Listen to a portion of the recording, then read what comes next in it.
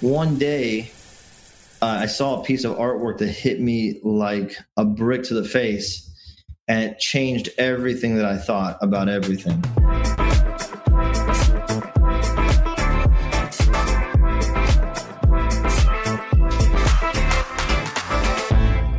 Welcome to Step Into the Sandbox, a conversational journey through the minds of creatives.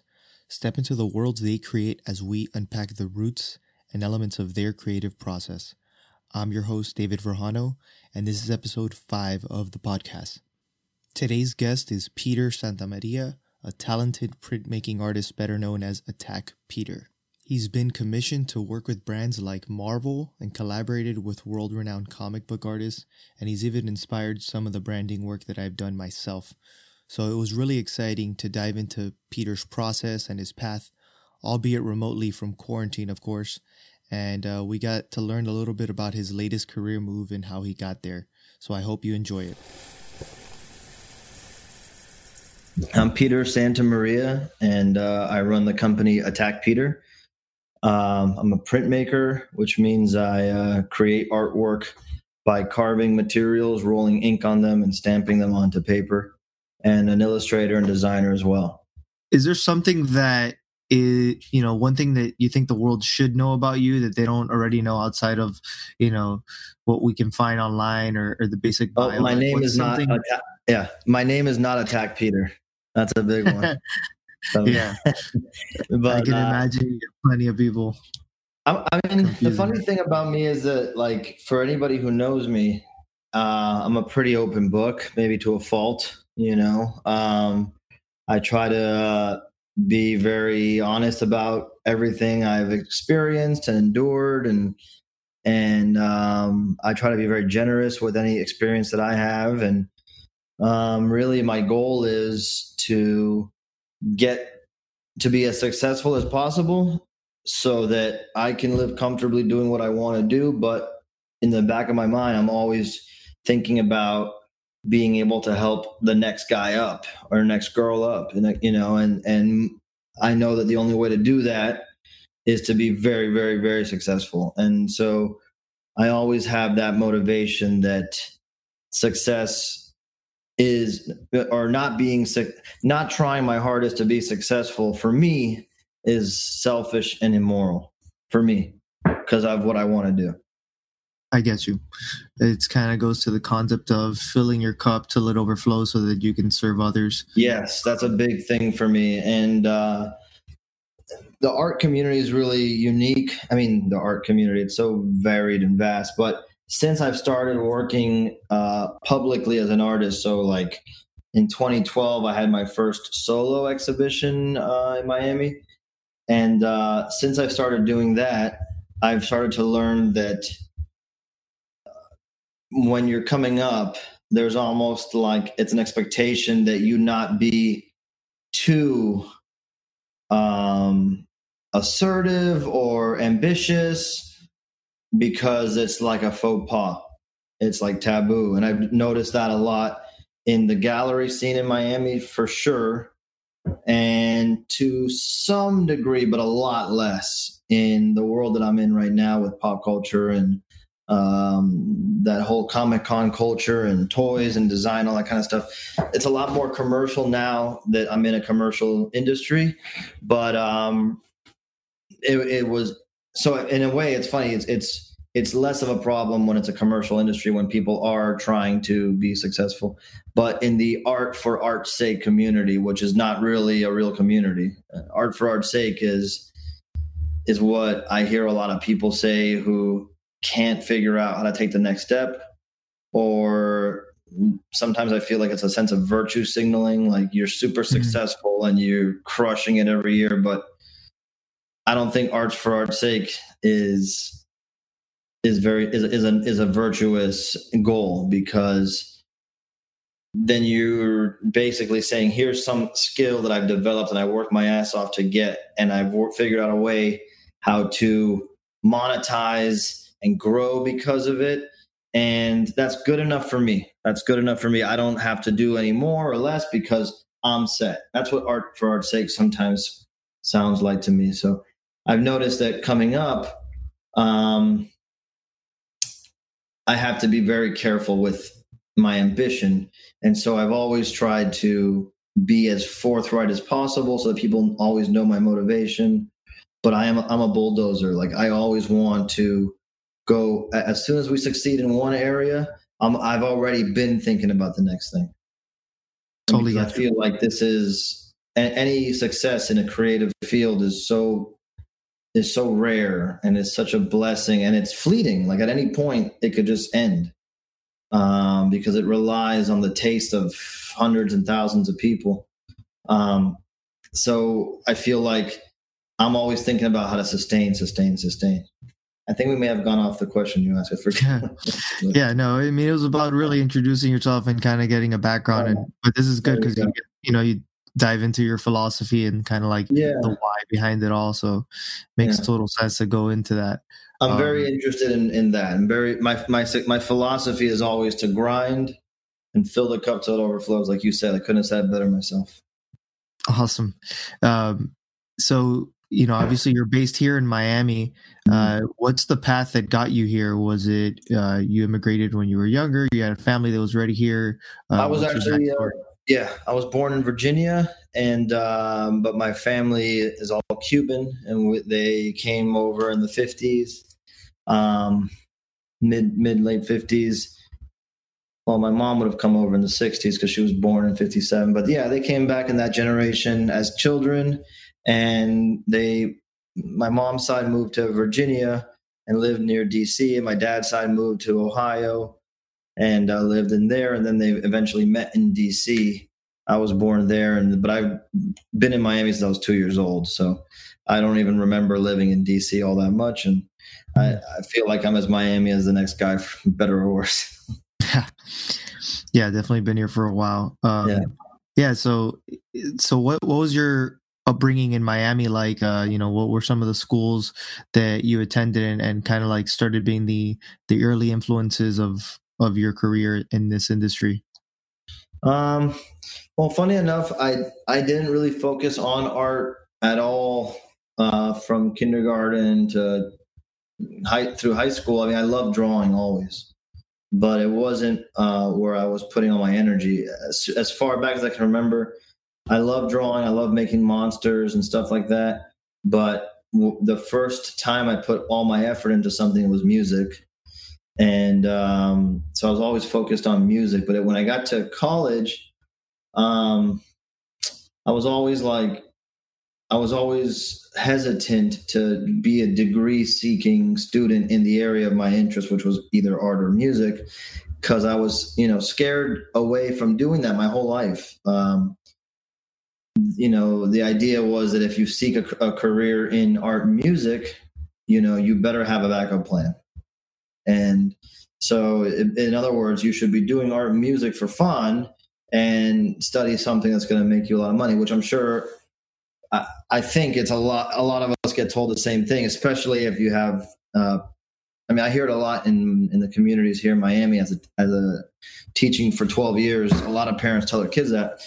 And so I didn't seek education in that regard until actually a very close friend of mine, his cousin that we grew up with, was hit by a drunk driver and became a quadriplegic from one day to the next. And I was, halfway through college, studying business, hating my life.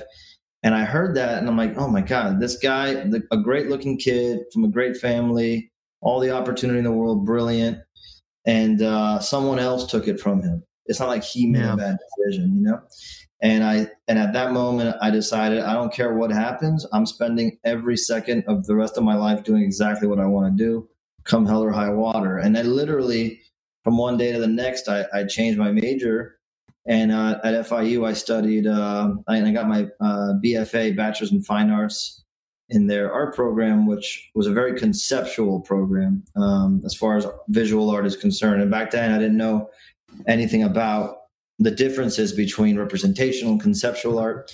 And so I got into the program and I was totally freaked out by the fact that we weren't really spending time learning how to draw better, learning how to paint better, none of that. It was really whatever you can do already, use that to visually represent ideas. That was the thrust of the course.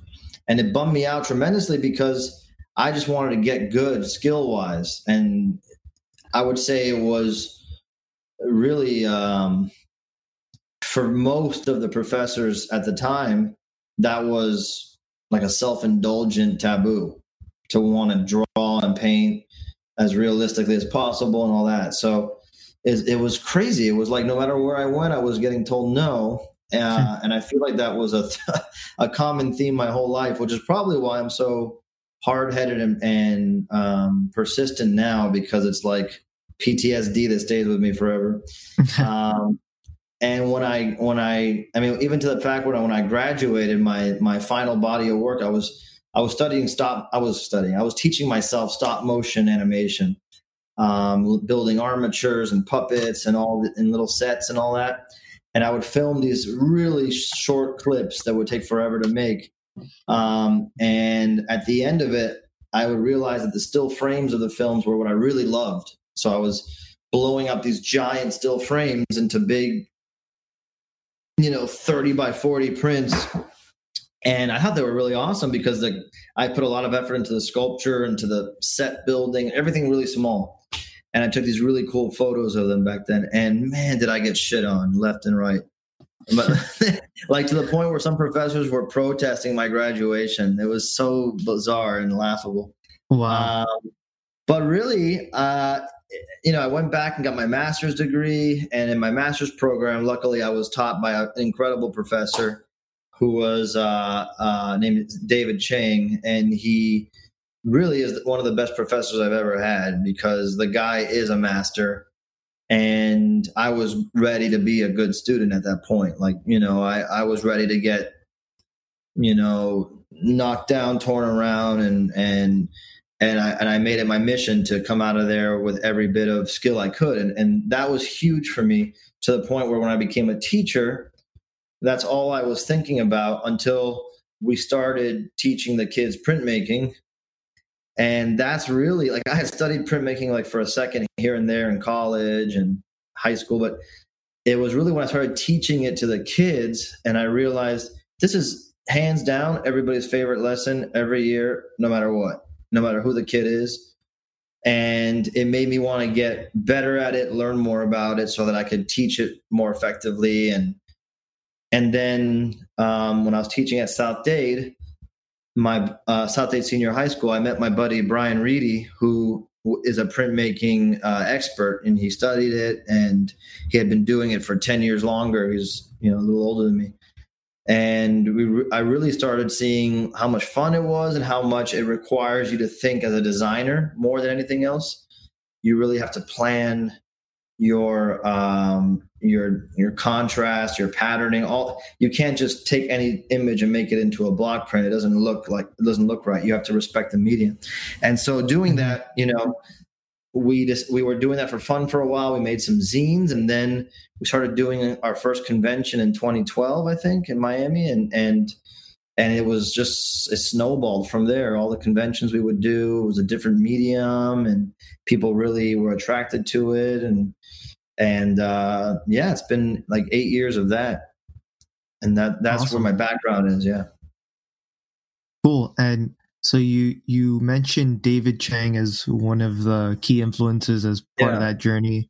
Yeah. And I would maybe Brian Reedy as like a collaborative partner. Were there other influences that you kind of encountered, whether were teachers, or they didn't even have to be people? It could be, Well, I mean, like the artist that made me want to drop music, because I was really like, at 19 years old, I had a record deal with Roadrunner Records, and cool.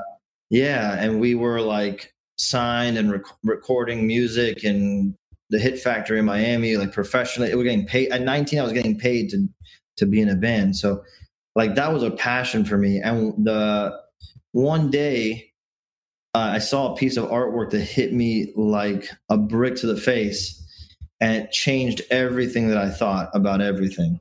And it was a drawing of Hellboy by Mike Mignola that was on a T-shirt in a comic book store called the Coliseum of Comics in Orlando at a mall. and it changed everything. This one drawing I saw, and I'm like, what is that? Because if you're not familiar with his work, it's so stylized and sculptural and geometric, and it just broke everything. Like, I can still remember seeing that shirt on the rack, and it was just like an epiphany. And it was that moment, everything just changed. I remember this is before Amazon was great, so I remember going all throughout Florida trying to get any issue of a comic that he ever drew, because his work wasn't collected anywhere back then. And that was my education. I started reading every interview I could from Mike Mignola's.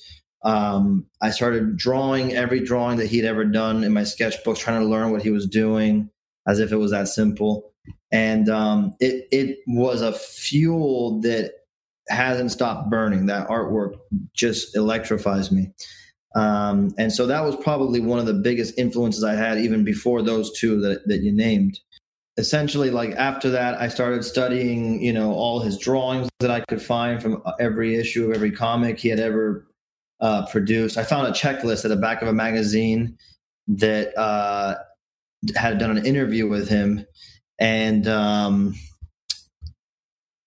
started hunting those issues down. And each time I would find one, it was like an extra lesson into how he worked and how his style developed and all this. And comics always have been an influence, and films about, monsters and monster design.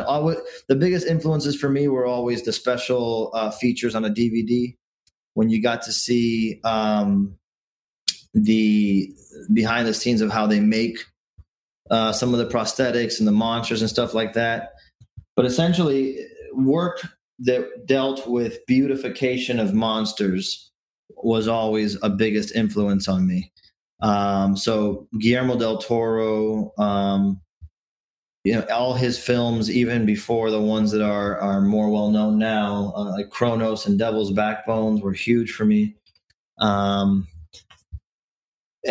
then just all the monster movies that I loved so much growing up. So everything, Godzilla related, and I just love that stuff. And I remember feeling like it was treated a lot like kid stuff. Before online communities existed, people have to understand that if you were into something unusual like that, you were probably going to be into it on your own, because it was not like a common thing to be 22 years old while all your buddies want to go drink and party, and you just want to like draw comics and watch Godzilla movies, So those are the things that really I totally get you. I was saying before, one of the biggest educations I got would be the special features sections of the DVDs I would collect. So I would buy a DVD, and I was most excited if they had like a behind the scenes featurette on how they made the creatures and monsters. And the Guillermo del Toro films were always excellent for that. Oh yeah, that's cool. It's a nice little nugget. For sure. I remember that a lot of those, you would get like a second disc, or some of them had it already embedded in the same disc for the BTS stuff.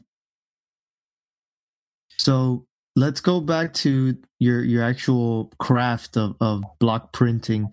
For someone that's not familiar with the process, what's the easiest way to explain it to them? And could you kind of take them through a basic process? Obviously, you can go more in depth with some of the tools and videos you've created, but kind of at an overview, what would you say is the process like?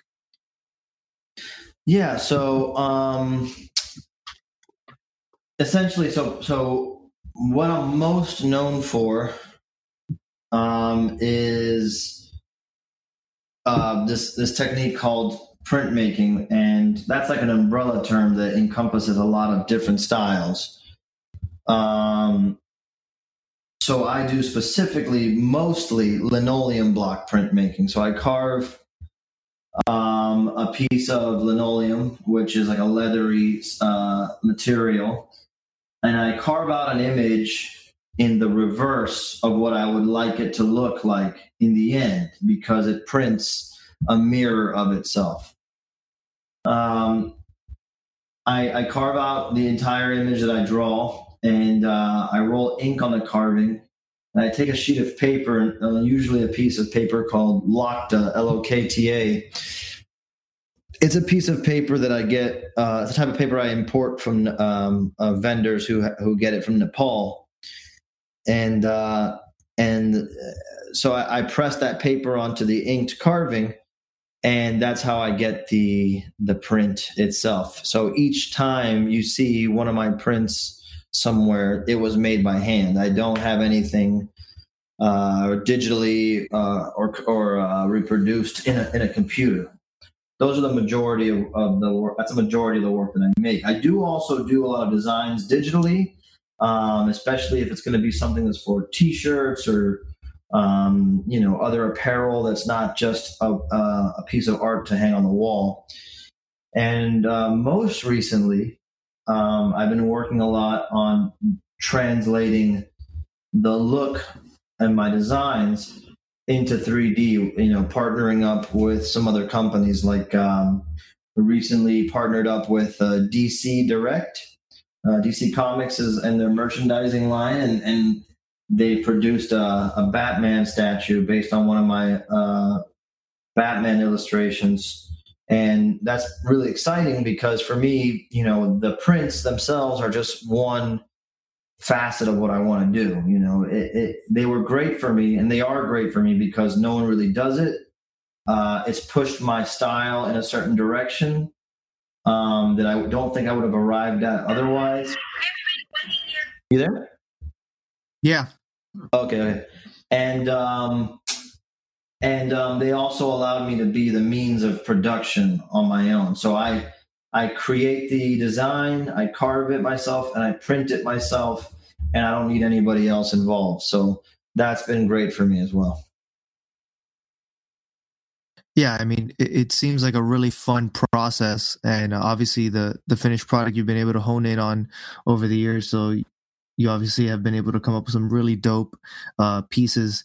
And I think what's interesting is the process of once you get the muse or the subject that you want to actually create, what is that like when you're going to, as you say, adapt it to the linoleum block, because you have to respect the medium? What do you do, or what do you look for in being able to adapt something that you're looking at and then making the version that you're going to create on the block print? Well, before, when I was working independently, I was always trying to work on whatever I was hyped up about at the moment. So if that meant that I wanted to do, 3 Star Wars monsters in a row, and that's what I was going to do. If it meant that I wanted to do a bunch of original designs of animals, that's what I was going to do. But so that was the first thing. I would always try to follow wherever my hype was. And the goal was to get as much reference material as I can of the original source. And then what I do is I try to pass everything through a filter that I've kind of derived over the years, which is I look at a lot of old artwork ancient artwork from Thailand, Bali, a lot of the artwork and design and sculpture that you would see in the Grand Palace in Bangkok. I look at a lot of that stuff. And I also look at a lot of American traditional tattoo designs. So all the old stuff from the Sailor Jerry, Sailor Vern, to the guys who are doing it now in adapting those old pieces in different ways. I look at that stuff because it's very, very heavy. The work from Thailand and Bali, they're very heavy on patterning and expression in the faces of what they design. And the tattoo designs I like to look at because they're very bold and they have lots of heavy areas of solid black. And they also use patterning and simple shapes that are very, very effective without being overly detailed. And I find that kind of stuff works really well when you're translating something into printmaking. I mean, that it's kind of like a filter that I push everything through. And so I spend a lot of time sketching Well, I don't spend a lot of time sketching. That's not true, but I spend a lot of time brainstorming how I'm going to make this feel like it's an Attack Peter piece. And what that tends to be is an amalgamation of those things. Then I also, look at a lot of the artwork of Jack Kirby, who's, the legendary artist from Marvel and DC who, designed everything that we love now. He was an artist who I began to really love after, doing my Mike Mignola research. When I realized I was one of his big influences, then I dove deep into that. So I look at Jack Kirby for dynamic poses and compositions and things like that. So, essentially that's what it is. I take a subject, whatever it is, and I try to pass it through those three filters and see what comes out of it. And I think, besides the fact that the medium is not very common, that the combination of those elements is also pretty uncommon, so that's why I think it kind of stands on its own. Awesome.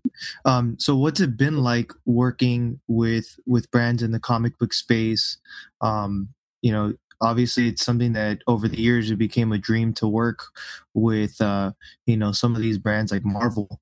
What's it been like to work on projects that are, kind of things that you saw as a childhood dream? Well, yeah, that it's kind of crazy. And to this day, I still tell my wife that, like, it feels like a simulation, because everything that we do that we've been lucky enough to work on is really the stuff that I would dream about doing as a kid. Everything, and up until recently, I was just trying to get the attention of the people I wanted to work with, the professionals I wanted to work with, and the IP that I wanted to work on. And so when I finally got the opportunity to do it, it was crazy, and it blew my mind. But on another level, it was a breeze, because everybody has been so open to letting me do whatever it is that I do. I haven't had any situations where someone's like, can you not do it like that, at all. So yeah. I don't know if I'm in a rare situation. I feel very fortunate, very blessed. But every step of the way, people have kind of like come to me, I should say, and said, whatever it is that you do, we want you to do that with our IP. And that has been so, on one hand, it's harrowing, because you're like, oh, geez, you're not going to tell me anything you want. And on the other hand, it's very liberating, because I'm like, whenever I get stuck or frustrated, I'm like, well, remember that they came to you because of everything that you've done so far. So just keep doing what you always do, and they're going to be into it. And that's what it's been like. Yeah. And in such a short amount of time, really, it was in late 2018 when I took my first trip outside of Florida to do a convention. And that's when I started. It was a designer con in Anaheim, which is a great show. And it was then where I got to meet so many representatives from all these companies who had the licensing rights. So it's only been a short amount of time since I've been doing it. And in that short amount of time, in like a little more than a year, I've gotten to work with a bunch of companies, but specifically Marvel, DC, and just recently we got to announce the partnership with Toho, the company that owns Godzilla and produced the Godzilla films forever. And if I died tomorrow, knock on wood, in this day and age, you don't want to say that. If I would die tomorrow, I feel like I hit three of the biggest, things I could ever want to work on. That's awesome. Yeah. Yeah. And, obviously it must be even more exciting now that you just joined Skybound.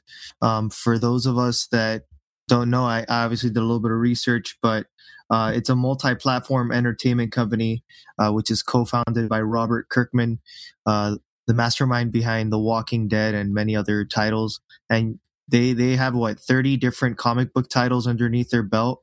What's it like joining that team and being a part of that group now? Well, it's crazy. It's to sum it up, it's a dream. It's the best dream come true possible, because it's a company that I've read their books forever. I remember picking up specifically a comic called Invincible, which was written by Robert Kirkman as well. It's the best superhero book I've ever read, and it's not close. And I remember picking that up when I used to work at a comic book shop called Outland Station. That's no longer around. But, I've always respected that the company because of the public persona that Robert Kirkman puts out, which is, he's a very straightforward guy. He's very fun loving. He recognizes that we're all very fortunate to be able to, play around like this and get paid for it. And the ethos of the creator being at the center of the business that was a part of Image Comics, where he got his start before he set up Skybound, is still the ethos now. So if I describe the company to anybody, it seems fake because it's too perfect. It's essentially like they take a creator in any medium and they bring them in and they say, look, these are all the branches of our business. They work, of course, in comics, like you said. They work in video games, right? They publish video games. They work in. They have a partnership in animation, in TV, in film. They they have product development. I mean, they're like a full entertainment company now. It's almost like you don't even say Skybound Comics anymore, because it's just like such a not a small part, but it's just one part of what they do. So when I was approached by them, it was actually at a time where I had decided that I didn't want to do so much licensed work.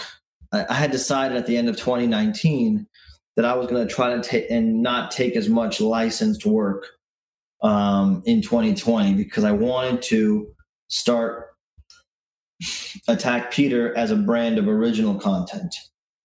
Okay. And so because I was a teacher up until a few months ago, I knew that, or really up until February, I knew that I had to be very careful with what jobs I took because my time was so limited.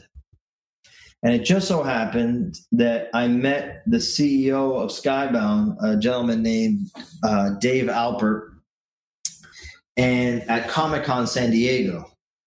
I was lucky enough to be sponsored at Comic-Con last year by a nonprofit company called the Kevin Workman Foundation. They're fantastic. So I met him quickly in passing. He walked by my booth, gave me his card, and then months later, I got an email asking if I'd be interested in doing a print for one of their licenses that they haven't announced yet, that they're involved in. And it was an amazing opportunity. And I said, thank you, but I don't know if I can do that. At first, I was like, I honestly would rather do something for Invincible. If you're going to ask me, I want to do that. But I said, I said, I don't think this is the right fit for me right now, And I kind of shit my pants when I did it, because this company's so fucking great. And I usually will take something, even if I don't think I'm the right fit, just and make myself into the right fit. But I was very scared that I would be very limited on time, And so I kind of was unsure, and then the CEO sent 3 of their team members out to DesignerCon in Anaheim this past November to meet and talk with me. And by the end of it, I got the impression that they wanted to just work on something original. I'm like, oh, that's so cool. That's exactly what I wanted to do. But when I got the call, after about a month or so, I got the call that says they just wanted to partner with Attack Peter full time, and they wanted me to be able they wanted to make it so that I didn't have to be a teacher and an artist. And so they were just going to bring me on board full time. I couldn't believe it. And especially when they said, we just want you to be you under our banner. And I'm like, holy shit. Right? That's cool. It's a dream scenario. So it's essentially what I got to do is I got to, go out to California and LA and meet the whole team. They're so amazing. Everybody across the entire team is so grateful and generous and really make you feel like a rock star the whole time. And we met, we spoke about what I want to do, what I was going to do before joining up with them. And essentially now we're in the process of developing what Attack Peter is going to look like going forward beyond just Prince. And it's super exciting. It's a dream come true. Every day I wake up and I just can't believe it, and especially at a time like this where work is so uncertain and people are kind of slowing down, they've just been my biggest cheerleaders and I just can't believe it. To be honest with you, I'm talking to you about it right now, and I in my head I'm like, I can't believe it's a real thing. Yeah, I mean, it's awesome. I think that what's very interesting is the synergy between what you're doing in defining and honing in your, like, what you would call a signature style, I guess, and how as a creative director, I constantly look at brands and I have to be a little bit more agnostic in looking at what's the best treatment and what's the best approach for this. Yes. And in these cases, it's like when you have a signature style that's so attractive that other brands feel like they want to be a part of it, or they see that part of it aligns with their brand. It's awesome to be able to attract that kind of attention, and you're the go-to person for that signature style or for that kind of treatment and look. So that's amazing, man. Yeah. And I think it goes back to, talking about the art that I love so much from Mike Mignola was very stylized. And so whenever you saw his work, you didn't have to guess, you knew it was him. And so in the back of my mind, the whole time I've been learning and studying and developing my craft, that's always been there. Like, does this stand out among even other printmakers to be yours? And that's something that I always try to do. I always try to make sure that if I'm going to spend hours working on something, not only does it have to be the best thing I've ever made, but it has to, not that it necessarily always is, but that's my goal. But it has to also stand out among anything else that's remotely similar to it. And I think that's what attracts some of these clients, because they know number one, I feel like once you see someone else getting their work done in this style, it kind of makes you want to think, oh, I wonder what my stuff would look like that. And number two, it is exciting to see something new. When you hold the license for a property that's 50, 60 years old and has been interpreted 50 million different ways, what do you do next? So yeah. My goal is to always offer that as my service. Like, I'm going to do something that barely anybody does, and the ones that do it don't do it the way I do it. Yeah. So you touched on something that was interesting in passing, but you said that you worked at a comic book store when you were younger, so you were really into the scene and actually were part of it as working behind the counter. But could you give us a little bit of insight what comic book culture was like earlier in Miami? Okay. So yeah, I think this was around 2005 or so. That Beverly Hills song from Weezer had just come out. So whatever the year that was, because I was always on the radio. But yeah, so I always tried to work the retail jobs that I was working when I was coming up in college and all that. I always wanted to work in a company that was something peripheral to what I was interested in. So I worked a lot at GameStop for a while. And when I got a chance to work at a comic book store, it was hard to get a job at a comic book store because there weren't that many employees at any given comic book store. The ones that were already there didn't let it go. And I was obsessed with comics and I wanted to be there. And so when a position opened up, I jumped at it. it wasn't the most exciting job. I worked Outland Station had existed forever behind Sunset Place, around where Whole Foods is now. It was a little corner shop, and it closed down and reopened behind the crossings on like 120th Street here in Miami, and near the Turnpike, a hole in the wall area around there.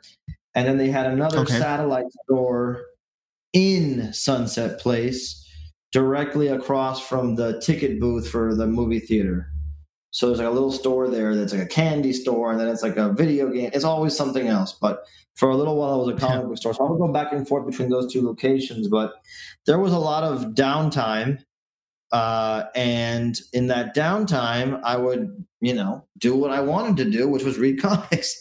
And the comic that I read the most, coincidentally enough, was Invincible. And it was because the art really called my attention. It was the artist, his name was Ryan Otley at the time.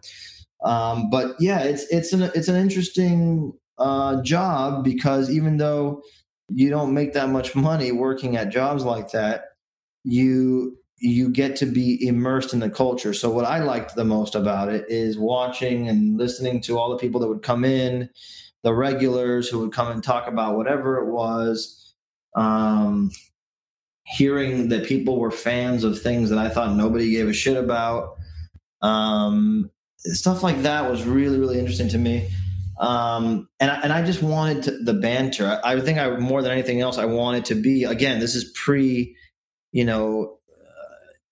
internet communities. So like working at a comic book store now would be the equivalent of being a member of like, I guess comic book Reddit forum. Yes, a Reddit forum, exactly. And so, that's what I wanted so bad. I wanted to just be in the mix, And so I would work there, and I would even go in when I wasn't working just to hang. And I loved it. Same thing with GameStop. Those were the same thing as being part of the excitement, being part of the fandom. And for me, the important thing is that it's all been part of my preparation for where I am now, because I've always been in the mix of the fans. I've always been listening to what everybody's talking about and interested in. I've always seen what the trends are. I've learned, that if you really want to attract the most amount of people, you have to listen to people, and it was so great. If I could impart anything to anybody listening to it, is like, it's basically a fake it till you make it scenario. I wanted to work for the big companies. I wanted to work for a big comic book company my whole life, or a toy company or a video game company. And so until then, I took jobs at GameStop. I took jobs at Toys R Us, which only lasted for a day. It was a nightmare. And I took jobs at the comic book shop, so that I could always be in it. I always wanted to be in it. Yeah. I totally get you there. Yeah. I'm obsessed. I have an obsessive personality. So it's like, when I love something, and I don't apologize for it either. I used to apologize for it, but I don't. It's like, I equate it to like a dog that hasn't had a chance to eat in a day or two. And what are they going to do? They're going to be obsessed over food. And to me, this is like spiritual food, all the creativity and the camaraderie that comes with it. Yeah. No, I know where you're coming from with that. What's really interesting is, like, obviously you've channeled that passion to being able to teach people for a while. You said up to February you've been teaching people for several years, 12 years about the art of printmaking. Nice. Yeah. So what would be a typical class with Peter Santamaria be like? What would it be, to actually be in your course and learn the art of printmaking? Well, I taught everything from kindergarten all the way to graduate level students at UM in 12 years. And so the subjects was everything from, basic elementary art to, character design for 2D animation and 3D animation. and everything in between, including printmaking, digital art, basic drawing, all that. And at the end of the day, it was always the same thing for me, which is I had to get the students, the kids. I mean, they're really all ages, but get them to understand why we're here, right? I'm an elective class always, even at the university level. You did not have to come to the university, right? So if you are here because you want to be here, please leave if you don't. And this is what we're going to learn and work on. The subject matter is always going to be open-ended, but the technique is non-negotiable, right? And for me, it's always about, I would lock down super strict in the beginning, making it so that we're working on technique. And as kids were more proficient in technique, I would, loosen the reins a little bit and let them do more creative stuff. And when it came to a point where they had hit a certain level of skill, then I kind of wouldn't let them talk to me too much. I would make them go figure shit out, So it was always the mentality that the classroom is my studio where I work, because I would always work in class. And I have no problem inviting people into my studio and showing them how to do things as long as they're willing to work. And if you think that you need more knowledge than what I've given you, go look it up online. If you don't want to look it up online, then get really proficient with what I just told you to do. Come back to me and I'll show you the next thing. And I would do that because the class sizes in a regular classroom, especially in public schools, are impossible to deal with. I've had up to 42 kids in a small classroom, teaching high school. It's crazy. And so the only way to manage that was to kind of like spin plates, like get a small group of kids over here working on one thing, then get these kids over here working on another thing, get everybody kind of like understanding the basics. Then I would go to the kids who are a little bit more advanced and give them something a little bit more complex, maybe in terms of the conceptual side of things, the ideas. And then I would treat it like a tier system, when you get to the highest tier, you don't need me anymore. And in the beginning where you need me the most, you have to earn that insight from me. Because at the end of the day, my goal was to get them to leave me alone so I could work. It's true. And that was very important because they had to see how sacred the work was to me so that they could see how that this was something important. It's not something that we do in arts and crafts time making popsicle sticks. Art education, in my experience, is a real shit show in the sense that a lot of teachers don't know how to draw, paint. They don't have basic skills, and because there aren't that many people trying to become art teachers as much as people think there are, they have to suffer some real, bad candidates. There are excellent teachers out there, and Miami-Dade County has some killer ones, but we also have a shit ton of fucking wannabe losers. And so when the kids got to me, there's a good chance they had a bunch of those losers on the way up. And I had to not only teach them technique and idea development and all that, but I also had to teach them how to respect what we're doing. And that was the hardest part. So once I got them to respect it, once I got them to try things out, once I got them to learn that you have to earn the next bit of advice, then I got to a point where my classrooms were basically little hierarchies. So I got the first group of kids to be really successful. Then when the next group of kids needed something, I'm like, did you ask that group of kids? They already know how to do it. And then they would go to that group of kids and ask them. That would make the advanced kids even better because they had to explain what they understand, which is huge. Real education. When you can teach something, it's because you really know it. And then it would make the other kids less needy. Don't always admit that you haven't tried to figure this out for yourself yet. That's not cool. It disrespects me, the person who has the information, And so it was a weird system that I developed out of necessity and watching other great teachers around me. But it's wild, man. Every classroom's different. Every period of the day is a different organism. And it was always important for me that they knew that I was in the fight trying to make my career happen. So I would always post everything publicly online that I did. I would always show them whatever I was working on that was top secret that no one can see. And then they would see it revealed online. So they felt extra cool, like they were in on it. I would show them, eventually I would show them everything that I know. And then I would make it very important for the ones that were more advanced, even the ones that weren't as advanced, to make their own Instagram page for their art, to make their own recognizable handle for their page, to link everything up together, not to have a separate art page, to make it all like a celebration of your life, to have your own Etsy store. And, even if some of them never did it again, all of that was a behavior that I modeled to, at the very least, educate these kids that were going to go out into the community to what it means to be an artist and a professional artist, and how there's all this shit to do.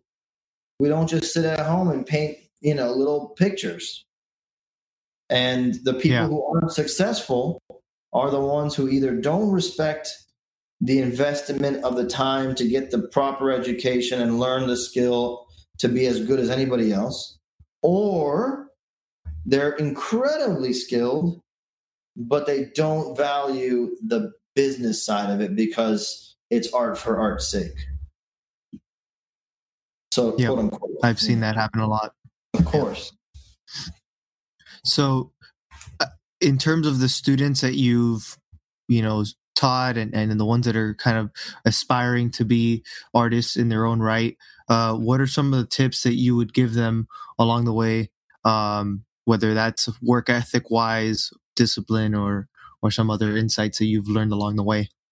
Well, I'll say that it depends on who I'm teaching. It depends on the kid every time. There's some core things that I always try to impart, and it's only stuff that I've found to be valuable for me. I don't, evangelize anything that I don't also believe in. But so when I'm teaching little kids, for example, and I guess you could apply this to an older person who's very emotional. But if you're teaching little kids, the important thing is that no one piece of art that you're making is that precious. Everything is a rep. The same way if you went to the gym and you did, 20 push-ups, you don't go home saying, remember that fourth push-up I did? That was the best one. No, it's just you did 20 push-ups, right? So a body of work is like 20 pieces of artwork, 20 push-ups, the whole thing. So for little kids, I would always encourage to find what's fun and pursue that. And so whatever that means, if it means that, painting is fun, awesome. If it means that printmaking is fun, that's great. I never did like the idea of sampling all the different mediums after a certain point. Like, pick something that you like. Yes, you might not end up being good at watercolor because you're spending all day drawing with a ballpoint pen. That's fine. What do you want? What do you like? That thing? Okay, let's focus on that thing. Because when you find some comfort, you're more willing to expand and develop technique. And a lot of the technique that you learn applies to other mediums later on. So that's the first thing I would do, is kind of like break those paradigms of you have to try everything and you have to be good at everything because you're the art kid. You're the art kid in the group, and the art kid in the group has to do everything well. I had one kid I remember who wasn't really good at anything else, but he was great at making portraits in Minecraft, for fuck's sake. So he would get on the computer and he would use all the materials in Minecraft that were like, he and I sat together one day and we tried to make a value scale. So get all the materials in Minecraft that are like, and put them in order of light to dark. And so when he did that, he would then take a picture of himself, and we figured out how to turn it into like a pixelized photo, right? and then he would Okay. match the Minecraft materials and if it was a white pixel, he would find the white material and put that block down.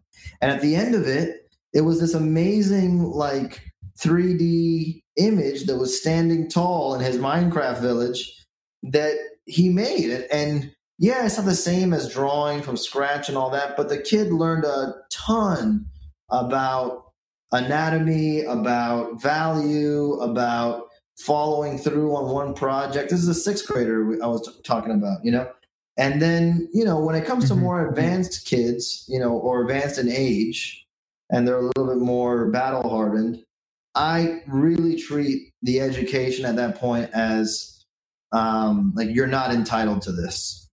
At your age, in high school and beyond, you're not entitled to this. So I'm willing to give you some basic drawing lessons.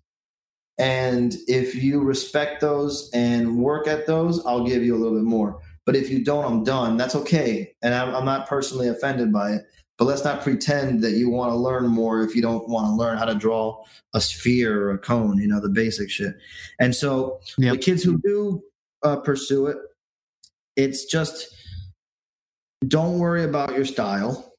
That's a thing that a lot of young kids want to focus on. Some kids find it early. Some kids don't. I definitely did not find it early.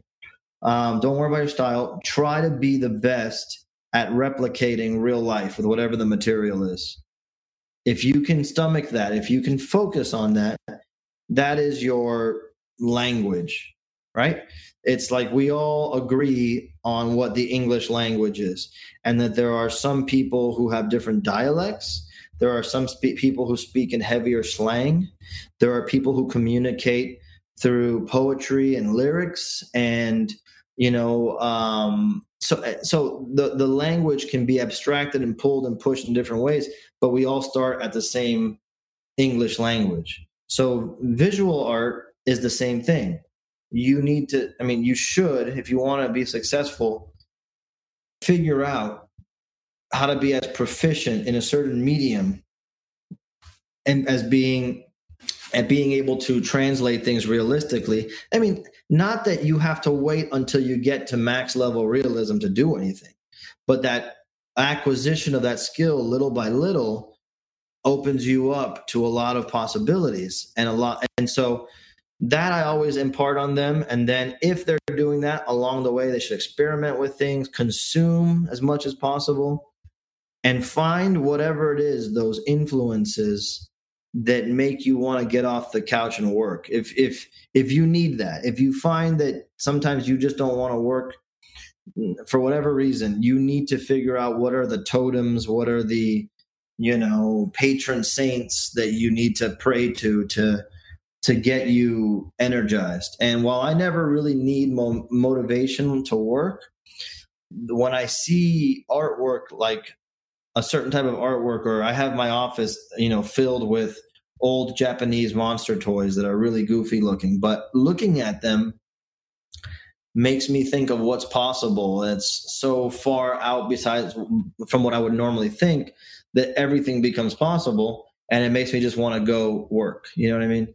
So those are the things that to me are very important. That's how I would get through when I was younger and didn't have really anybody to lay this shit out for me, because along the way, every teacher I had only had one small piece of the puzzle, and it was up to me to figure out what the connective tissue was.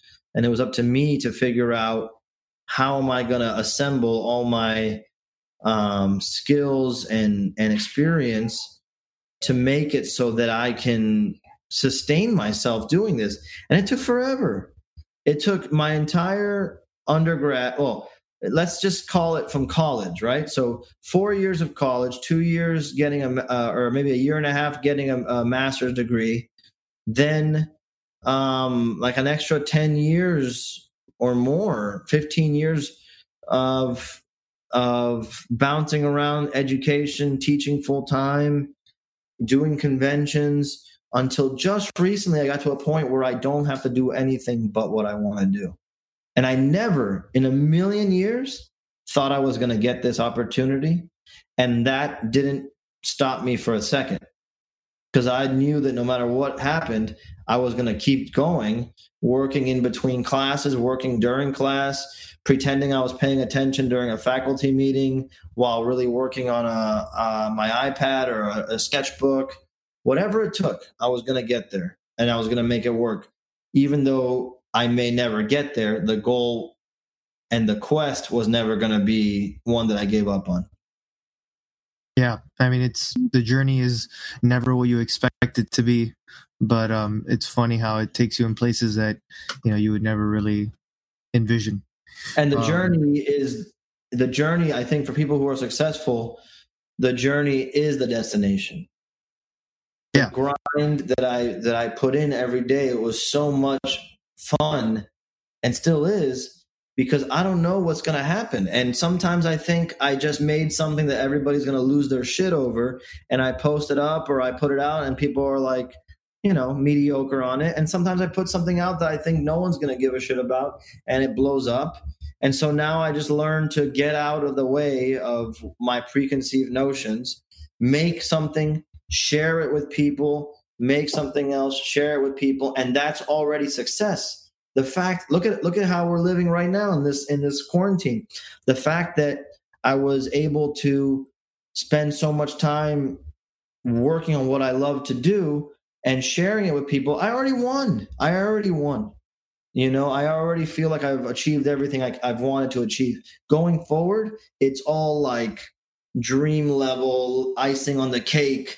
And what it really brings that I love is a level of validation that I've always sought after, validation from the industry that I respect so much, being able to talk with the artists that I love and creators that I love as a peer now is totally different. So the journey to get to the point where you want to get to, you never hit the goal. The goal is never satisfying. So people who are looking for a certain goal always end up underwhelmed. The grind, and I feel like we have a friend in common, Falco.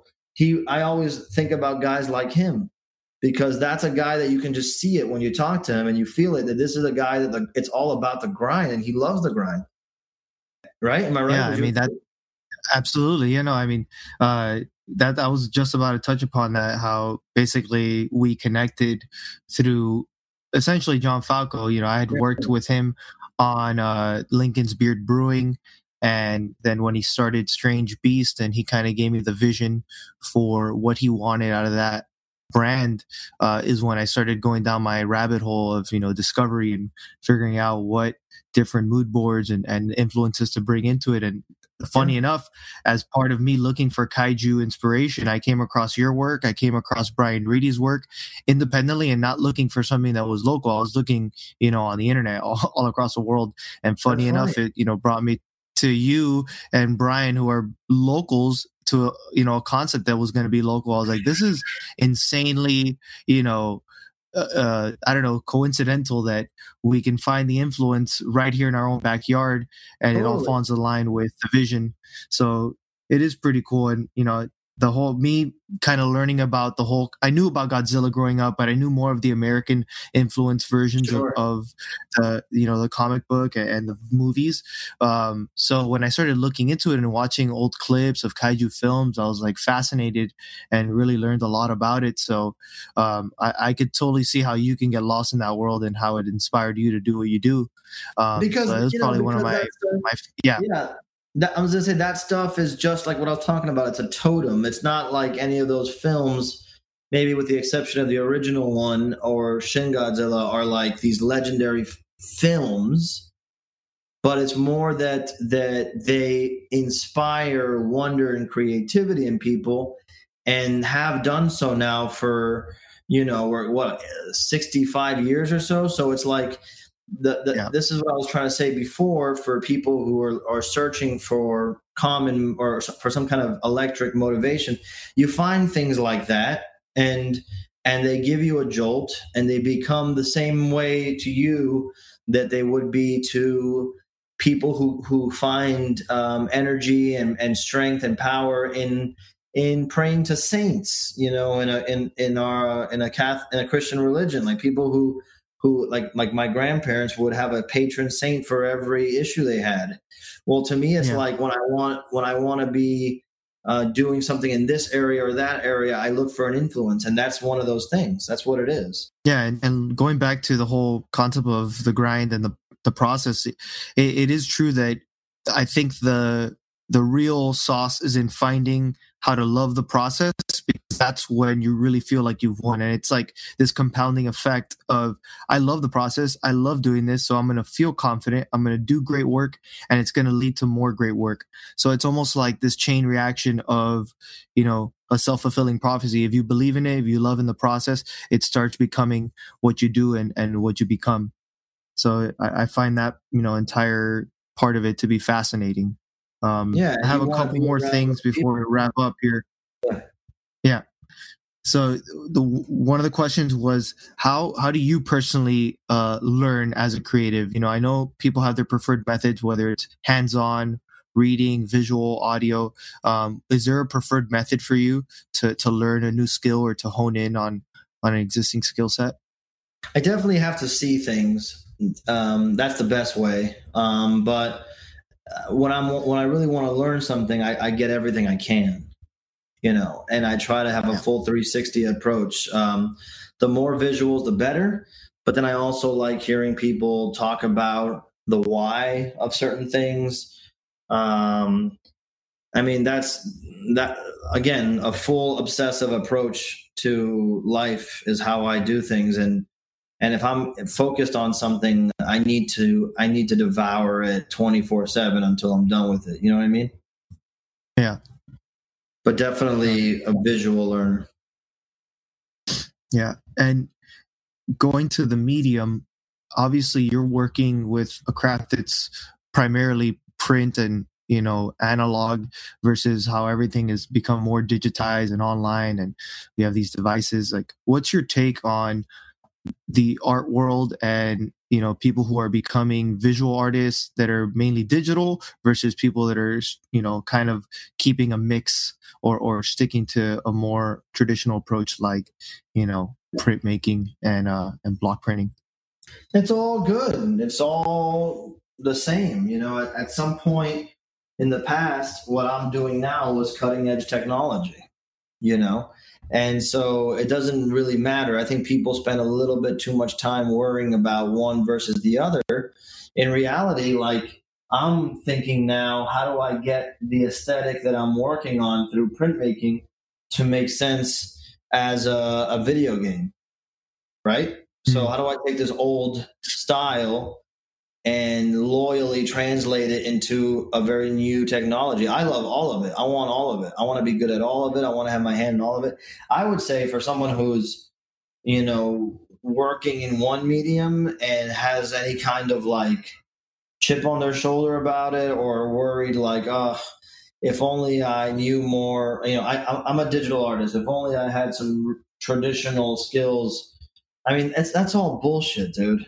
You know what I mean? That's all bullshit. It's whatever makes you really happy and whatever makes you feel good and whatever excites you and whatever allows you to communicate an idea and lets you join into community because of your skill.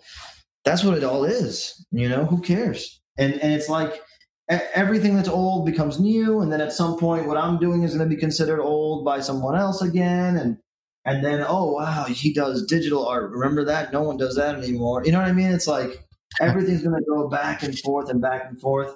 I don't ever think about it. I don't. I am aware that less people do what I'm doing right now, but it's not nobody. There's a shit ton of printmakers out there, and some of them that are just next level, and I admire the heck out of them. But I never think about it. The reason I do what I do is because I enjoy switching modalities every 5 seconds. I enjoy going sketching a little bit, then carving a little bit, then printing a little bit. Then I like changing it up, and I also like that I can control. That I'm like, I know that when I'm done with my prints are in my living room and I can take them to a show. I don't have to call them over to a printer. That's just me, though, me. So anybody who gets wrapped up in that, it's not the point. Yeah, I totally agree. Bad about it. No one should ever feel like they're missing out, you know? Yeah, I mean, I kind of bounce around myself between sketching, the iPad, and the laptop. And, sometimes you get caught up in trying to figure out what's, the proper one. But usually you kind of go with what feels right and what's the easiest way for you to get your idea onto some sort of, paper or medium so that you can get it out of your head.